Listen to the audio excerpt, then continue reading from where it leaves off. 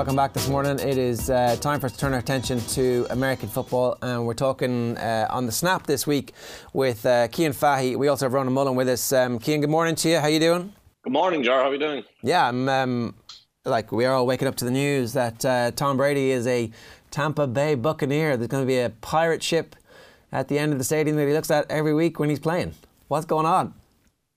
Yeah, well, this has been anticipated for a long time, but it's one of those things you anticipate and then don't expect to actually happen and be real when it comes down to it, which is what I said last week on the podcast, which I've kind of made myself look foolish and undercut myself a little bit because I've been saying for a while that the Buccaneers make a lot of sense, but then at the last moment, it just felt like he'd go back to the Patriots. And apparently, we've heard about acrimony behind the scenes, problems behind the scenes for the last year. We've never got any real specific details.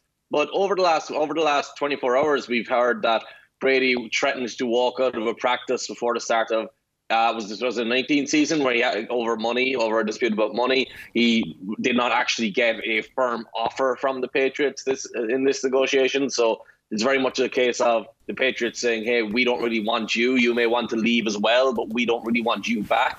So there's a lot more that's going to come out of this. But for the moment, we have Tom Brady moving from the AFC, the Patriots, one of the teams that everyone cares about in the worldwide. Everyone knows about. Tom Brady himself is a brand that everyone knows about, to a Tampa Bay Buccaneers team that is largely irrelevant. It has a lot of talent, but as a brand, the Tampa Bay Buccaneers are in Tampa Bay. The only people who care about the Tampa Bay Buccaneers are in Tampa Bay. So they're not even the biggest team in Florida. Well, it's just struck me that this might be very good news for Manchester United fans when it comes to trying to sign a global superstar. The Glazers are going to go, hey, hang on a second, what if we were to add some top quality world class talent to the football team that we own as well?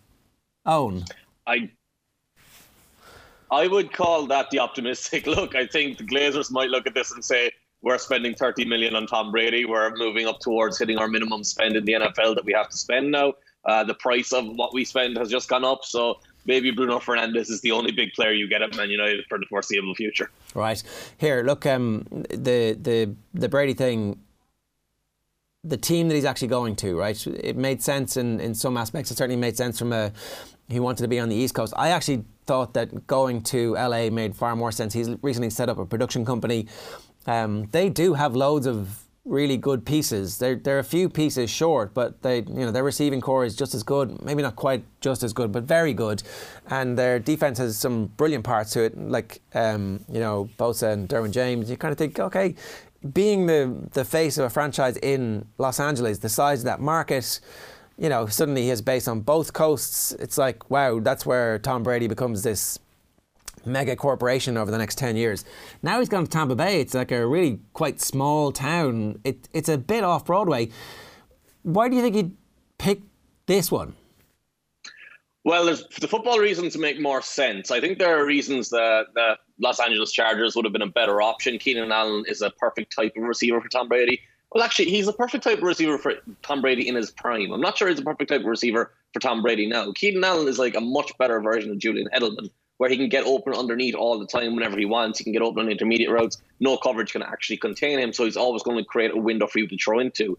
In Tampa Bay, you've got Mike Evans, who doesn't really create much separation, but he's 6'6", and he can catch anything that's thrown anywhere close to him. You've also got Chris Godwin, who does the same thing. And then you've got OJ Howard, who is an Aaron Hernandez-style tight end, which Tom Brady's worked with before. Cameron Brate would be a Rob Gronkowski type of tight end, not as good as Rob Gronkowski, obviously, but stylistically, those players make a lot of sense. So the same problems existed in both places where the offensive lines weren't great. The Tampa Bay Buccaneers have a run-blocking offensive line, really. You've got Donovan Smith there at left tackle. The Chargers just traded for Trey Turner from the Carolina Panthers. They gave up Russell Okung, who rarely played for them. They just signed Brian Bulaga as well, I think. Brian Bulaga has had 3 ACL tears, is constantly injured, a former Green Bay Packer. He's going to a team that has the worst medical staff maybe in all of sports because all their players constantly get injured. Surpass the actual football fit.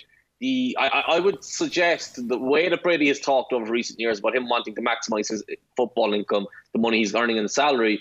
Being in Florida, you're not getting taxed. Being in California, you're getting pretty heavily taxed. The costs of living in Tampa Bay, I know this doesn't apply necessarily to someone like Brady, but it does apply if you're not actually going to stay in that place permanently. The NFL season is very short, so Brady probably is going to rent a place in Tampa Bay, which will be dirt cheap relative to renting a place in LA and living in LA. So there are financial upsides to being in Tampa Bay opposed to being in LA. And with the way the world is, like he can run his production company from anywhere. He's going to end up living in New York, end up living in LA the way he has his places currently. Being in Boston was always kind of this thing as well. It was a contentious issue because his wife doesn't necessarily want to be there. But he was in Boston for 20 years. He became a global superstar. He can do it from Tampa Bay as well. Yeah, okay, fair enough. Ronan Mullen's with us this morning. Ronan, how are you? All good, Ger. How are things? Any clever puns for us on Tom Brady? I hope you've been working them. And like the one thing that we all need in this time, right now, in the time of coronavirus, is some good puns from Ronan Mullen. Yeah, I'm not sure it was tonally correct, Ger, but I'll give you my hot take on this. I do think that TB12, it's more of a TB12 Inc. decision than a Tom Brady football decision. And we know he's a winner and he always wants to win, but this is very much about brand building. He put that number of age 45. He wants to play till he's 45. I think that's what this is all about.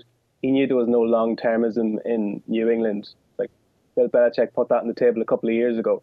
So he's like you're mentioning his options, but I think this was almost he had to take whatever was coming. And Tampa Bay is a good fit for him in the end, I think.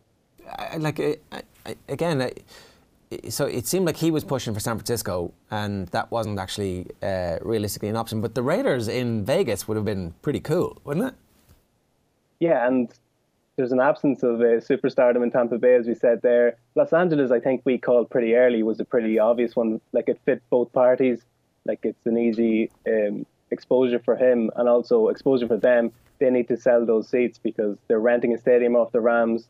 If you ask anyone what team plays in Los Angeles, they probably wouldn't even be able to name the Rams, let alone the Chargers. So I think that would have been an obvious fit. The Colts have gone down the Phillip Rivers line, which we would probably get to. But I think Tampa Bay would probably be asking themselves, is Tom Brady the right fit for us? Because they were sort of an all singing, all dancing offense last year. Jameis Winston had his 30 for 30 season, 30 picks and 30 touchdowns. But can Tom Brady really do those kind of down the field passes that Winston was trying last year? I'm not sure. I'm sure he can adapt. Yeah. But I know Bruce Arians was comically undermining Winston last year, saying if we had a quarterback, we'd be a playoff team. And now he's got one. They have a quarterback now. Yeah. Yeah. That's an interesting point, Cian. What's your take on this? Like the down the field throws that Brady isn't able to do. Here's the point: if you've got Mike Evans, you don't need him to separate. You feck it up there, and he comes down with it. Yes, and Brady's lack of velocity is less of an issue when you have someone like Mike Evans, because if the ball hangs up a little bit, he's the one who's likely to win it rather than the defensive back. On this, I have a Twitter account called QB Data Mine right now, which is QB Data Mine, all one word, obviously. And it's just simply tweeting out the charting I do and putting out the results I do. And Tom Brady and Jameis Winston this week were obviously two focal points. So the biggest difference between Tom Brady and Jameis Winston is that Brady is 10% worse on intermediate throws. On deep throws, they're actually the same. And when you consider who they were throwing to last year, Brady is probably a better deep passer, even with his declining velocity. Like the thing about Jameis is Jameis has no idea how to play quarterback, and he's a bit of a complete disaster, really. So he had 30 interceptions last year. He had 21 more dropped. He could have had 50 interceptions last season, which means he wouldn't have been on the field, because if those passes had been caught, Bruce Arians would have benched him. And Arians basically came out and said, we can't win with this quarterback after the offseason. So you knew he wasn't coming back. For all of the highlight plays and all the big plays, like that's not really how you win games. That's not really how they win games. They were on the precipice of the playoffs last year, but Winston was the primary reason they didn't make the playoffs. Does Brady give them a chance to go to the Super Bowl? Probably not. I don't think they're going to be a contender in the NFC. There are better teams in the NFC. Like take the Seattle Seahawks as an example. They're probably not the best team in the NFC. They'd be better than the Buccaneers next year. The positive is that Brady is a lot smarter. The question mark for me, less than downfield throws, is how he's going to fit behind the offensive line. So the benefit here is you've got to have a spread out offense where you get all those four weapons on the field all at the same time, which isn't something Tampa Bay has always done. And it's not something Bruce Arians likes to do. But you've got to get all your weapons on the field at the same time, the same way Josh McDaniels and the Patriots did, the same way Bill O'Brien and the Patriots did, the same way the Patriots have done all through Brady's career, and give Brady the opportunity to get the ball out instantly. Because if he has that on quicker, shorter throws, you can change that offense, you can make that offense work. Because Mike Evans, while he's a massive guy, is also a rare talent in that he can run any route at any level. He can get open. He has very quick twitch fibers where he can make the quick movement as well as the long stride downfield. So if you change the offense up like that, it should work. And when Bruce Arians worked with Carson Palmer, and as much as Bruce Arians wants to work to a specific offense and drop deep in the pocket and throw the ball 30 and 40 yards downfield all the time, when Bruce Arians was in Arizona with Carson Palmer, that was the style of offense he ran. But he also went to Carson Palmer every week and said, give me your favorite 15 plays and we're going to focus on them. And that's how a good coach works. So Bruce Arians goes to Tom Brady and says, give me your favorite 15 players. Let's focus on them. Yeah. Those aren't going to be those deep shots. Those are going to be the shorter, quicker plays that they're going to cut teams to death with over and over and over again. There's loads of other stories that we'll get to a little bit later on in the week in terms of the second wave of the Jadeveon Clowneys, where Cam Newton's going to end up on. But the other big breaking news over the last 24, 36 hours or so has been the absolute theft of DeAndre Hopkins. For regular watchers, Bill O'Brien was the Penn State coach. We went over and watched him coach. He was very nice. He was very accommodating to us. I've followed his career since then, and mostly I've kind of been able to understand what he's been trying to do. But this is madness. DeAndre Hopkins is one of the best players in the league, and he has been given away for a handful of magic beans. Yeah, I think the best. Let's stick with the Man United references here. If you took Odi and Igalo and you had Manchester United and you went to PSG and you said, can we have Kylian Mbappe? We'll give you Odi and Igalo. That's basically what just happened. The Arizona Cardinals gave David Johnson and a second-round pick to the Texans for DeAndre Hopkins and a fourth-round pick, I believe. So basically, they've dropped down 60 places in the draft and got one of the best wide receivers in the league, maybe the best wide receiver in the league. It's an inexplicable move, but it's the type of move that Bill O'Brien has been making. He's now the head coach and the GM of the team. And this is something we've talked about previously. You need to have two different minds there, because the head coach is more emotional. The head coach is more irrational. He's someone who believes he can win with whatever roster he has, and he thinks anyone is can be dispensed with. And GM has to sit there and go, hey, DeAndre Hopkins is irreplaceable. We can't replace this guy. He's a little bit expensive, whatever you want to say. He's a key piece of all of our success. And last year, when the Texans were 24-0 up in the playoff game against the Chiefs, the problem wasn't DeAndre Hopkins, it was Bill O'Brien. So Bill O'Brien is hurting the Texans in season and hurting the Texans in the offseason. And this is actually a fascinating thing, because the Cardinals have had a good offseason. They've added Jordan Phillips as well to the defensive line. They've made some very good moves so far. And DeAndre Hopkins comes in there now with Kyler Murray, who is an incredible deep passer. He's actually a more accurate overall quarterback than Deshaun Watson. He obviously has to grow a little bit more than Watson because he's at an earlier stage of his career. But you add DeAndre Hopkins there, you're getting a guy who is basically Larry Fitzgerald in his prime. I would argue he's better than what Larry Fitzgerald was. Oof. And Larry Fitzgerald is the Hall of Famer. So, Larry Fitzgerald is still there, but now Larry Fitzgerald gets to just be the slot receiver all the time, while Hopkins plays outside the numbers all the time. And that spread offense is going to be outstanding. And they've got Kenyon Drake in the backfield there anyway, assuming they re-sign him. So they have no concerns about losing David Johnson. They've swapped out an $11 million salary for David Johnson for a $12 million for DeAndre Hopkins. That's crazy. Stephon Diggs went immediately after and got so much more in reward. Stephon Diggs is one of the best receivers in the league, but he's nowhere close to DeAndre Hopkins. Yeah, it's such a weird comparison. Go on, Ronan, yeah? No, I was just going to say, the minimum, surely, we saw with Amari Cooper when he went from the Raiders to Dallas, that the cost should be a minimum number one draft choice. For first tier receiver, you need a first round draft choice, because that's the equivalent. I know this is a very stacked wide receiver class and there's going to be people available second, third, fourth round, but there's just no reason for the Texans, who were actively shopping him, which I find utterly bizarre. It would have been different if someone dropped this on them and they weighed up their options and said, right, let's pull the trigger on this. But they were looking to get rid of this guy, talking about friction in the camp. But friction, Tom Brady and Belichick, by all accounts, have had friction for 15 years and they've still won multiple championships. So you have to park that stuff. And Diggs, we've mentioned there, he's never made a Pro Bowl in 5 seasons. Hopkins has been first team All-Pro in the last 3 seasons. So this is the caliber of talent we're talking about. Is he the best receiver? He's definitely one of them. And I just find it baffling. Brandon Cook's got a first round 2 successive seasons in a row, and we're getting literally a handful of magic beans. I'm saying it again. If you look back at what the Rams paid for Jalen Ramsey, who is an elite level similar to DeAndre Hopkins in a matching position, it was 2 first round picks and a second round, I think. And Hayden Hurst this weekend, Ger. Hayden Hurst, who people will remember infamously picked ahead of Lamar Jackson by the Ravens in that draft, has been traded to the Falcons for basically the same draft capital. I think more. It's a third and a fifth, wasn't it? Because you're not taking back David Johnson, who's washed. Yeah, well, second and the fourth, third and the fifth. We could argue the toss on that, but you're right. Yeah, it's basically slightly more. Is David Johnson washed, Cian? He's on the way to be. He's very unfortunate. He's had a couple of bad injuries. Maybe you can say that it's actually just the life of a running back because it's happened to Todd Gurley. It happens to pretty much everyone. The Hopkins trade is layered in a different way in the sense that he has been previously outspoken about wanting to leave Houston, but that was when Bob McNair was still there, and Bob McNair is the owner who referred to his players as inmates running the asylum when they were I think it was in the lockout year in negotiations. Or it might have been, actually, sorry, it was when Kaepernick kneeled. Yeah. So obviously he got in a lot of trouble for that. And Hopkins was one of the people who was outspoken about that. Dwayne Brown is someone they traded away, one of the best left tackles in the league. He's been great in Seattle. He did not want to be there anymore because of the culture in Houston and because of McNair. And they spent 2 first-round picks to replace him with Laramie Tunsil last year, which is another awful trade because as good as Tunsil is, it's a crazy amount of capital to give up for a player, an individual left tackle. So the thing about that is this was surprising because McNair is now dead, and Hopkins hasn't publicly said anything about wanting to leave. There was a little bit of speculation about 3 hours before the trade actually happened, but it wasn't even strong then. It was, hey, DeAndre Hopkins, some teams believe he might be available. So obviously that actually had fire to it, that smoke that kind of comes around all the time that you hear and you ignore.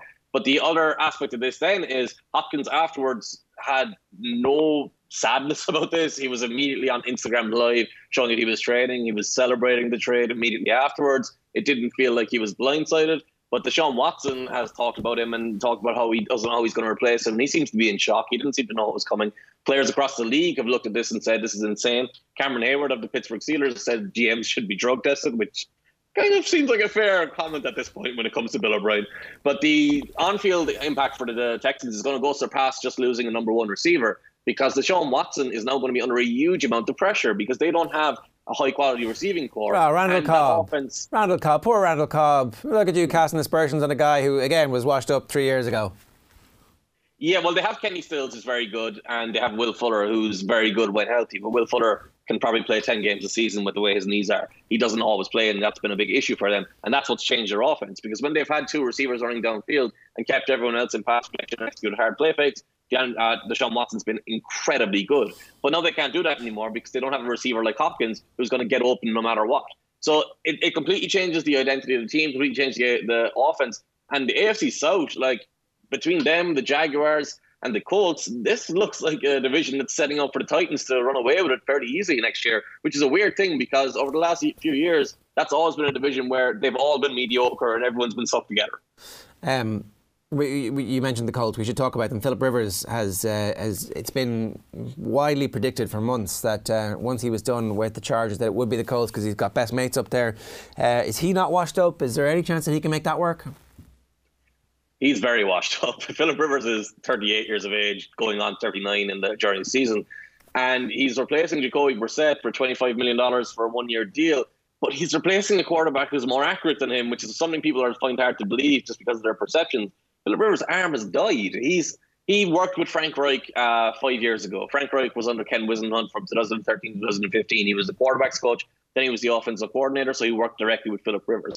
I think the Colts and Frank Reich in particular are failing here by looking at Philip Rivers and thinking that's the guy who he was in 2013, 2015. But since 2015, his arm has dropped off dramatically. He has become a guy who struggles to throw the ball 15 yards on the field, struggles to throw the ball 20 yards on the field. If it's a vertical route, the ball is going to float and hang in the air. He didn't get away with that the last couple of years, but the Chargers have been able to offset it somehow with Mike Williams, who's been incredible. Mike Williams, Hunter Henry, exceptionally good. I talked about Keenan Allen previously. But these guys have been able to cover a lot for Philip Rivers' errors. So now you move him to Indianapolis, where they've traded their first-round pick for DeVar's Buckner, so they're not going to get one of these top-tier receivers that's available in the first round. And now they've got T.Y. Hilton, a very small receiver who needs precise passes, even though he's good at getting open downfield. Rivers is going to struggle to hit him. You've got Zach Pascal, who is just ineffective and not capable of being a second option on an offense. You've got Chester Rogers still there. You've got a bunch of different receivers who aren't capable or aren't good enough to be where they are in the offense. And you've got Paris Campbell, who was taken ahead of Terry McLaurin last year, who's clearly been a mistake because Campbell was nowhere near what McLaurin was as a rookie. McLaurin was a superstar. Campbell just looks like he's a little bit of speed, and that's it. He was injured, though, wasn't he? Campbell was injured for a good bit of the season, so he's not totally gone on him. Look, sorry, I try to go back to Stefan Diggs because we did mention there was a bounty of picks that Stefan Diggs managed to generate for the Vikings, and and yet he is also good enough to be able to transform an offense. I don't see there was a lot of people rushing to judgment on this, that the Bills ended up getting fleeced here, but I'm not sure that's true.